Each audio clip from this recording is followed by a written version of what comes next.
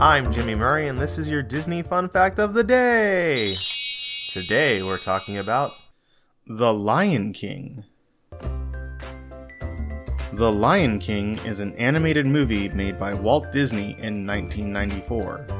It was the most successful animated movie of the 1990s. The movie is about a young lion prince who learns about his role as prince and in the circle of life.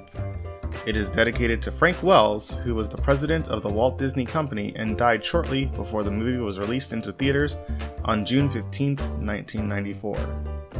The movie was also made into an award-winning stage musical. The stage show first opened on November 13, 1997 in New York City, and it was a big success. A version opened later in London, England.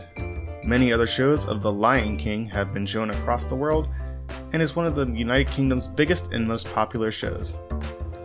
In 2019, a computer-animated remake was released.